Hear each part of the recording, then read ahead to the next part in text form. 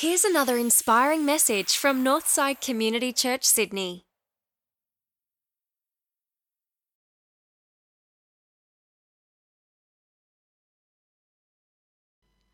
God, I pray your blessing upon each mind, upon each heart, that we can be settled and receive and be ready to go out and change the world in your name, Jesus. Amen. So good to be here. It was really nice just to walk in and have no responsibilities. At Crow's Nest, I'm normally running around like a chicken, my head chopped off. We've got cameras and all sorts of stuff going on and equipment and, I'm planning things. Here, Andrew and the crew have just got it sorted. How good are they? Can we just give them a real encouragement? It's just... The worship team at Turramurra is famous. You know that, right? People are like, man, that worship at Turramurra, it's going off. Really wonderful to worship with you. Look, I'm the worship pastor. A little secret, I've never been a worship pastor in my life. I love worshiping God. I'm a musician. I've been in and out of the professional music scene for about 20 years. So I love music and I love worshiping God. And this week, God really spoke to me very strongly. I went to the idea of what is worship? What is worship? And I didn't convene with Andrew at all about song choice, but we're going to sing later, The Heart of Worship. And I sat with God in beautiful Queensland as the floods rose around me. And worship is about the heart of God. So I'm happy to be a worship pastor and have this job because I get to focus on him and hear his voice. And the heart of God is really, really simple for us Christians. It's really simple. It's to seek and save the lost. That's what Jesus came to do. And he passed it on to us. So I'm taking a bit of a left turn in this sermon because of what the Holy Spirit's really been shouting at me this week. The conference Tina spoke of, we had a great old time up there with our Queensland brothers and sisters. And basically, just to give you an idea, so you know what your church team's up to, we didn't just go surfing. We're up there hearing from one particular individual, Andy Stanley, who I didn't know a lot about, to be honest, and a church in America called North Point. And these guys are basically saying, hey, in every community, there needs to be a church that's relatable and that you can bring your non-Christian or unchurched friend to, and they won't feel weird. And it was really interesting to hear him recount the story. His father was a great Southern Baptist pastor. And if you know anything about this, Rochelle, give us a wave, Texan girl, straight out of the heartland. I'm not going to ask you about your opinion on Trump. But you know, those Texan Southern Baptists, they're pretty hardcore, aren't they? Pretty full on. They love worshiping God. And he tells the story of, just feeling a conviction to go, okay, my father's built this great church and they wore robes. Did you ever wear a robe? Who thinks Rochelle should turn up in a robe one week? Are we okay with that, Andrew? And it's cool, there's nothing wrong with robes, but he tells the story of just wanting to start something different because he felt like there was just so many Christians in the Bible Belt. This is in Atlanta, by the way. So many Christians, and Christians would fill the church, and very seldom would you ever see anyone wander in that didn't know Jesus. It was a rarity. It just didn't happen that often. And he got convicted. He said, Dad, can I go and start something the other side of town? And by the way, if you Google this guy, the first thing will come up in YouTube is blasphemer. I think he was famous for opening the service with a Led Zeppelin song a few months ago. And people cried blasphemy and evil. And it doesn't help that Led Zeppelin used to be involved in the occult. But the point is, why did he do that? And he explained, he said, look, I'm not interested anymore in placating Atlantan Southern Christians that have known Jesus their whole life. I just want people to have a connection point and get to know Jesus Christ. And I was very convicted by this whole message. As a worship pastor, I felt a bit out of place. I'm like, I'm there to sing to God and wear robes. But, Caden, if you do me a favour, mate, I want to put up a verse. It's a verse in Acts chapter 2. I think you've got verse 46 there somewhere. This is the early church. Jesus had risen from the dead. He'd spoken to the disciples and he'd left. He'd gone to be with God in heaven. And this is what the church looked like. Every day they met together in the temple and they ate in their homes. They shared food with gladness and simplicity. They praised God and they demonstrated God's goodness to everyone, the Lord added daily to the community those who were being saved. I want you to read that last line again. The Lord added daily to the community those who were being saved. I'm going to read it once more. The Lord added daily to the community those who were being saved. I'm going to read it once more. The Lord added daily to the community those who were being saved. You can take that off now. It just stuck out. You know, every time I'd seen that passage in the past, I thought, yeah, that's a worship pastor's passage. We're there, we're praising God every day in the temple courts. But tacked onto that is something that is absolutely linked and irremovable from the heart of God and what he does when we meet together in worship. He wants to add, not for numbers, not for glory, not so we can have a really big church, bigger than the next people, just because that's the heart of God. When we get close to God, we understand he really, really wants to touch people and move them. I've got an example. You may have noticed that was just a rough... It actually looked pretty good. Thanks, Caden. I turned up this morning. All I had was screenshots from my phone for him. Normally I've got these sermon notes and points with the Northside font. Did you know we have a font, Ivan? Neutrik Groesk Bold or something. Sam's told me, that's our font, we've got a Northside font. None of that's in the right font. The reason was, last night I was performing at a gig. I still do gigs. It was just a regular wedding gig with a singer named Steve, who sings and plays guitar. And my last bit, I had the sermon prepared, but I hadn't written out the slides for Caden to put up here. Normally I've got points, so I just put them in a Word document and upload them to PowerPoint, blah, blah, blah. And I do that in the set breaks. If anyone knows what weddings are like for musicians, you sit around not doing much at all. Then you play the bridal dance and people will dance and go home. It's like Groundhog Day. It really is. I've done dozens and hundreds of them, actually. And so I pulled out my laptop and was ready to prepare the slides. But old mate Steve, the singer, he's got a look in his eye. Oh, you're a church guy, aren't you? Huh? What do you think about this whole Brian Houston thing, man? I feel like I'm in the courts, you know. Oh, boy, here we go. I shut the laptop and what ensued was an interesting debate. I don't blame anyone or condemn anyone whose father was, an abuser. I considered him a victim too, so I somewhat went to Brian's defence, but let the courts decide. I said, dude, and then he just sort of said, and then the whole thing, because he grew up Catholic. He declares himself an atheist now, but he went to a Catholic school when he was growing up. And so when the explosion happened with case after case after case after case of pedophilia, and it turned out it was almost just a culture of pedophilia. You tell a young man of 20 years old that if you love Jesus, you'll never sleep with a woman, you'll never get married, you're celibate for life, and then you surround them with children. This is what the culture has developed over hundreds of years. And I said, look, dude, I told him a verse in the Bible that just came to mind. To try and separate his preconceptions of people and leaders that he doesn't trust anymore, to separate those from God.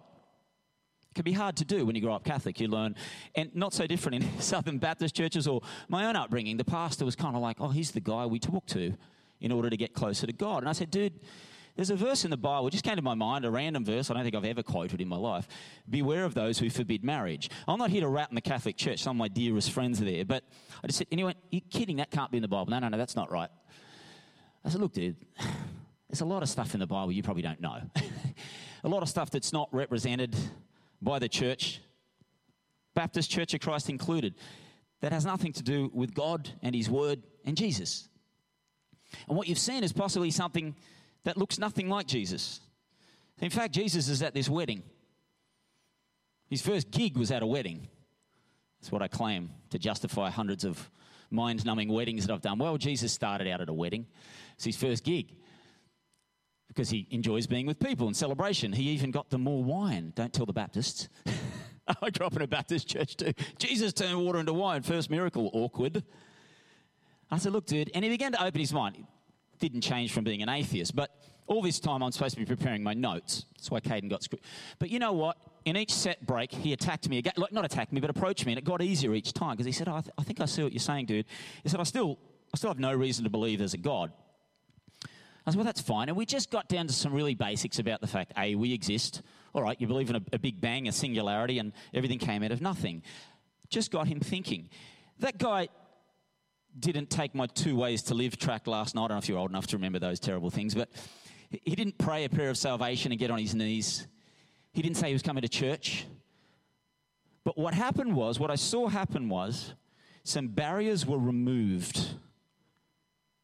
It was just a first step.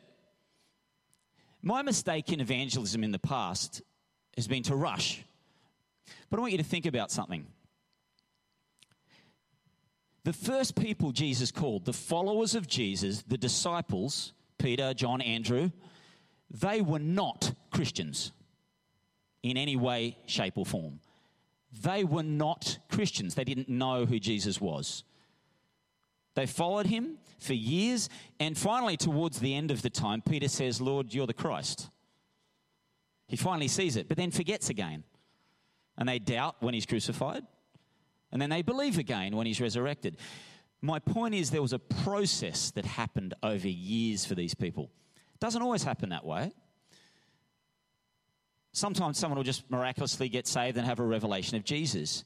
But even Billy Graham said, and Billy Graham's the king of those moments where thousands of people amazingly put up their hand and says, I understand the gospel. I want Jesus in my life.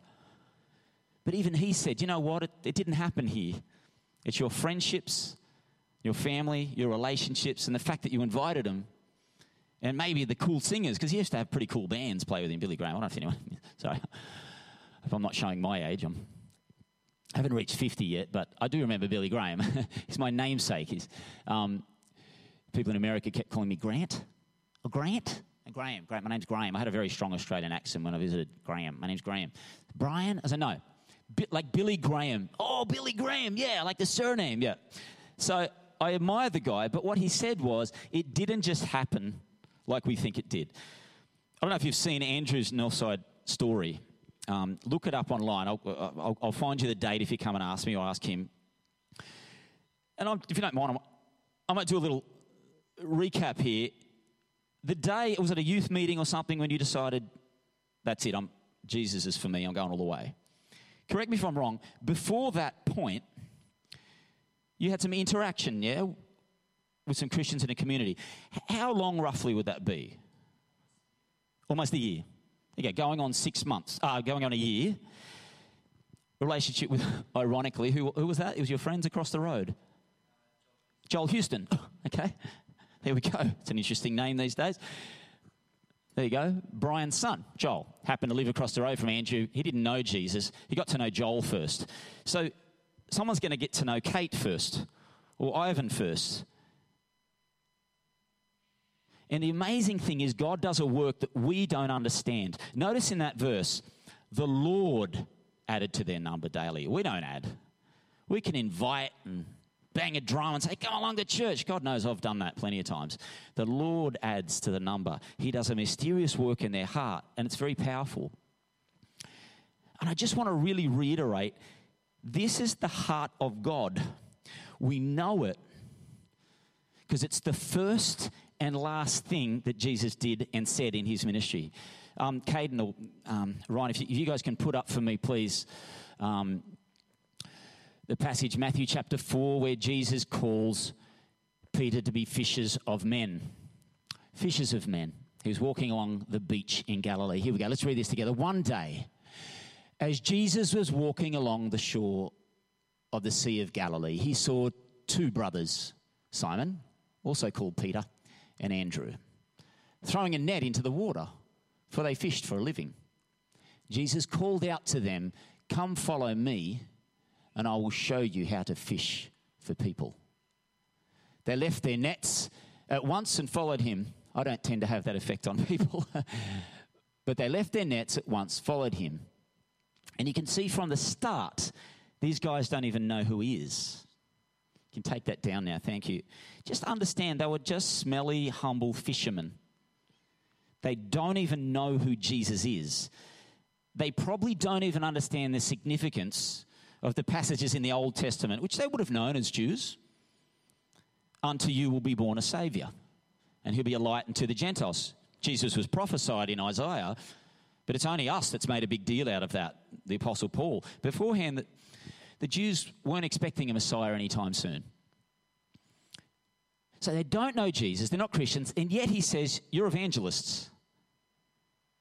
This is where I want to share something else with you that just amazes me that God's done recently. Down at Crow's Nest, through COVID, we really struggled to get a team together. You know, Andrew will testify to that. It's just tough getting volunteers and teams together through a pandemic where people obviously are afraid, understandably, to come to church. I said, Lord, our pianist, our amazing pianist, Eric, started to work, do shifts on Sundays, so he couldn't help me out with piano. And I love piano. I just think it's like an orchestra. I play guitar myself, but I love to have piano in worship. And I said, Lord, I haven't got a pianist available. Some of the others were working. Belinda was busy. And I'm like, oh, man, what am I going to do? And I was at a rehearsal with Mr. Sam McNally. I don't know if any of you guys know him, but if you've heard about him, a phenomenal Australian musician. Toured with Tommy Emmanuel many years, did his own stuff, John Farnham, a whole bunch of stuff. And I was at a rehearsal with him doing our own kind of weird jazz fusion stuff. And the Lord just prompted me. I sat next to him and I felt this beating in my heart. The Holy Spirit telling me something. I'm like, no, God, no chance. Nope, no, this is not appropriate. And it blurted out, Sam, I don't suppose you'd be interested in coming and playing on a Sunday morning in a church. And I was ready for the rejection, dude, what are you on? Understanding musicians gig late, so don't, dude, within 10 seconds, dude, that'd be so cool. He didn't know Jesus. Again, Catholic when he was very young, so he knew about Jesus. The guy had been involved in Raj Yoga. 30 years of Raj Yoga? I'm like casting out demons and, I'm terrible. Raj Yoga is all Hindu stuff in there. Buddhism, all this complication. God didn't leave me to have a debate with him about all his wrong theology. He said, just invite the guy to a community. Fortunately, we've got a pastor, Sam, who has this catchphrase. It's actually quite annoying. He says it all week. Belong before you believe. Belong before you believe. So he said, no, invite him into the community. Sam gets up. He's starting to play. I've never done this in my life. I've been involved in worship teams. Never once ever have I had someone who doesn't believe in Jesus on the stand playing. We didn't change our songs. We didn't change the message. But he was there, part of it. And I can tell you, over the past 12 months, I have seen a change in this man. It's mind-blowing. He starts saying, first of all, he starts listening to the sermons. I didn't know that about Jesus. This Jesus is more than meets the eye, isn't it? He just knew religion. He didn't know Jesus. And week after week, I saw him engaging to the point where he was crying one week, playing the piano, weeping. He didn't even know why. I said, dude, that's the presence of God. God's really awesome. And it just blew me away that God, and now, here's the nutty thing, guys. He's inviting people to come to church. I don't even know if he's signed on the dotted line in the front of the Gideon's Bible where you pray the prayer and ticket. I don't even think he's done that. He's inviting people. He's a fisher of man. Just like Peter and Andrew. Jesus said, you are fishers of men. He said at the center, you're a fisher of men. And he's like, we've got to get this word out. Graham, we've got to get people here. He's posting on Instagram or Northside Christian stuff. His friends are going, what? What's Sam doing? And it's just amazing to me that God can take someone and make them a vessel. But what saddens me deeply is that he's more of an evangelist than me and a lot of us. But doesn't that figure? When we get comfortable, when we get in routines and habits, we just forget the day we met Jesus and the people around us that led us to him. We just get comfortable. We go around in circles. And my challenge is to go, okay, this is not something peripheral. It's not one of the things that we teach. It's central to the mission. That's the first thing Jesus said was, hey, you're going to be fishers of men. Before he started his ministry. Then he went on to teach amazing things. Let's look at the last thing, the Great Commission, Matthew chapter 28. If you can put up that up there for me, champ. This is when he's standing on the mountain, about to leave them again, and they're so confused. You rose from the dead, awesome. What, you're leaving? Huh? This is what he said, last words of Jesus. Jesus came to them and said, "All authority in heaven and on earth has been given to me. Therefore go and make disciples of all nations, baptizing them in the name of the Father and of the Son and of the Holy Spirit, and teaching them to obey everything I have commanded you. And surely I am with you always to the very end of the age."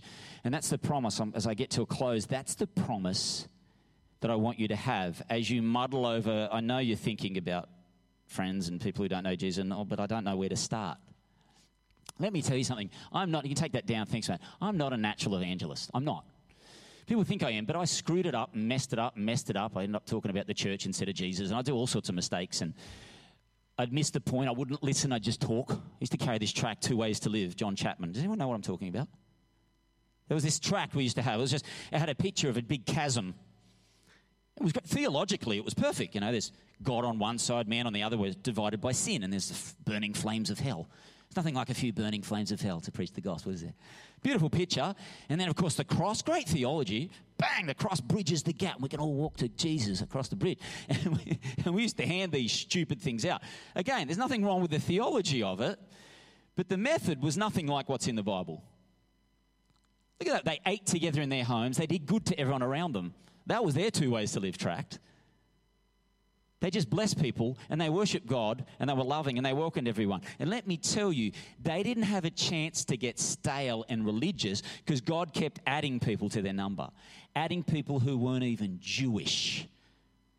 Oh, give me another half an hour. I'll preach on that. But the ridiculousness of that gathering, people don't understand. There was nothing like it in history when the first church met. Nothing like it. Because this was Jews who for thousands of years had been separate, worshipping in the temple. Gentiles were outcasts and they were unclean. This is Jews and Gentiles meeting together, having big clashes. And the book of Acts talks about clashes they had. Well, that guy's not circumcised. I'm not standing. So it was a chaotic place. And yet God kept adding more chaos. So they didn't get in a comfort zone. And when they did get in a comfort zone, what happened? The authorities, the Jews, dobbed them into the Romans, and they said, "This is not good. We don't want people mixing like that." They outlawed Christianity. And the Apostle Paul, Saul, began to hunt them down. But what happened then? No comfort zone because they're spreading out from Jerusalem. They escaped. They fled. They went to Antioch. They went over to Greece, to Turkey, Asia Minor. And they began to spread, and the pattern was the same. They'd meet in their homes, and they'd invite people in and just love them. Now, don't get me wrong. You might have some tough nuts, some tough cookies in your circle of friends that are just not ready for the full-fledged Word of God gospel. But I tell you what they are ready for. They're ready for a listening ear and a bit of love. And just knowing that you represent Jesus is enough to start with. And we pray by God's grace they'll come. I'm going to tell one more story because I'm just full of stories this morning. We had a concert Friday night. You enjoy yourself, Ivan? Ivan brought friends along. So good. Brother and friends. And we had a character, a cad, called Doug Williams. Now, Doug's a wild man. He's well known. Even for the wild music community of Sydney, he's known as a rascal. Like, you work with this guy, and man, there's drugs and drink. He's just been a wild character for the last 30 years. Incredible musician from Chicago, but nestled in Sydney now for 30 years. And he walked into this building. Sam, our new evangelist, Fisher of Man on piano, said, "Dude, you got to come to Northside and do a concert with us." So we roped him in on Friday night, and we had a bit of a band put together. Dave Plenty, an amazing drummer from the scene. Again, another guy who's just finding out about these things. We've roped him in. And we didn't know Doug was going to turn up because Doug's had 4 heart operations. He's got stents in his heart. He's a mess. He actually had a heart attack on stage last year and walked off halfway. So not a healthy man. No secret why. But, he turned up, and I was just chatting with Ivan before. He walked into this place, and we gave him a nice, comfortable green room. Thanks for making it. He had to drive down from the Central Coast in the rain. He's like, "Man, that was dangerous. It was raining cats and dogs, man. That was crap, man. This is terrible, man. You got a parking spot for me?" He wasn't a happy Doug when he arrived. We settled him. We gave him a nice, comfortable chair, and our bass player, Paul, who's a big fan of Doug, because Doug's a bass player, our bass player from Crow's Nest, said, "Graham, is there anything I can do for Doug?" And I went, "Mountain Dew. He loves Mountain Dew. He was raised on it." Toxic stuff, by the way. Apparently it's stronger than Red Bull over there. But so Paul ran down the street all the way from Crow's Nest campus, you know what it is, all the way up to Willoughby Road, and got him a Mountain Dew, ran back and got him a Mountain Dew and a burrito. And suddenly Doug was like, thanks, man. Right on. Put him in a good mood. He gets up there and performs his heart out. But what was fascinating, and Ivan will remember this, we did all the classic sort of soul brother tunes, a bit of Lionel Richie, a bit of Stevie Wonder, The Temptations, Michael, all the classic stuff, and I was on guitar, which was nerve-wracking for a bass player, but I got to play with one of my idols, really. I grew up listening to this guy. So it was a special moment for me. And we didn't preach at him. It wasn't a church service. It was just a concert. And at the end, we're jamming. What song was it? I think it was I Feel Good, the James Brown, but this really weird version he does. At the end, he's just jamming, and he just gets in one of those moments where he starts moving funny. You're like, oh, boy, Doug, this is a white people church. What are you doing, man? He just starts doing that. And he starts singing about, Martha, don't you fret. Martha, don't you worry. Sit at the feet of Jesus with Mary. And I'm like, and we're just looking at each other. We don't know what he's singing. And he just starts, doesn't he? He starts singing about Jesus. Out of nowhere. I've never heard this guy talk about it, right? I said, Doug, what? Well, by the way, this was shortly after he sat down in a chair on stage and didn't move for 2 minutes, and we thought it was over. We thought he was done. I said, Doug, you want me to bring the mic to you? And he went, no, I'm just going to sit here, man. Anyway, there was drama on stage, but he got back up, and praise God, he didn't die, which is awesome. Always a win. But he starts singing about Martha and Mary. And I'm like, dude, what is this song? He said, man, I grew up in Chicago. My parents used to sing that. It's the first gospel song I ever learned. I went to church as a little kid. And isn't that just like God? He did the work. I didn't have to sow those seeds because God had already sowed seeds. I just had to get him amongst friends, and God did his work. Now, I don't know what's going to happen with Doug. I'd ask you all, if you don't mind, we're going to have a little prayer before we do communion for Doug. I don't know where he's at now, but he had a very powerful moment. I could sense that. And we didn't even preach the gospel or anything. He just knew he was in a place where people loved Jesus, and we welcomed him, we said g'day, and people accepted him and loved him. And that is so powerful. Shameless plug, we're going to do another one late April. I'm going to let Ivan know, he'll spread the word. We really want to get as many Northside church folks from Turramurra and Crow's Nest at these things, because they're a great event to invite your friends to. Non-threatening, and here's some great music. I'm not just trying to drum up ticket sales, by the way. But look, I want to pray for Doug with all you guys, if we can. But I also want you to have someone in mind right now. I want you to think of someone. So we could just bow our heads now and come before God. Who is it? They might have come to mind straight away. It might be a friend from work. Might be a family member. Might be years and years of trouble. Who knows? And Lord, we come before you with these precious, precious, precious souls in mind. And we say, God, touch them. It's not about inviting them to church or making them do something. It's just about being loving to them.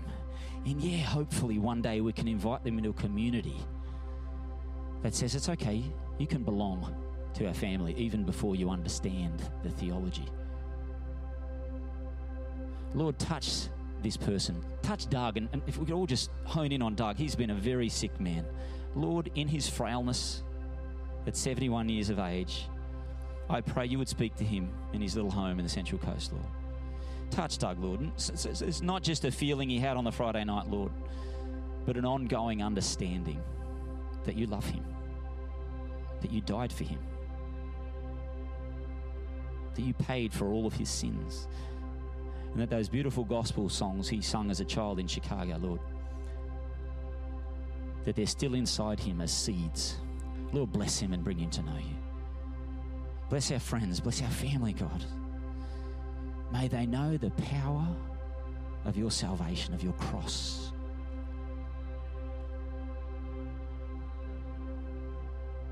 Of the blood of Jesus that washes away the sins of the world with no questions asked.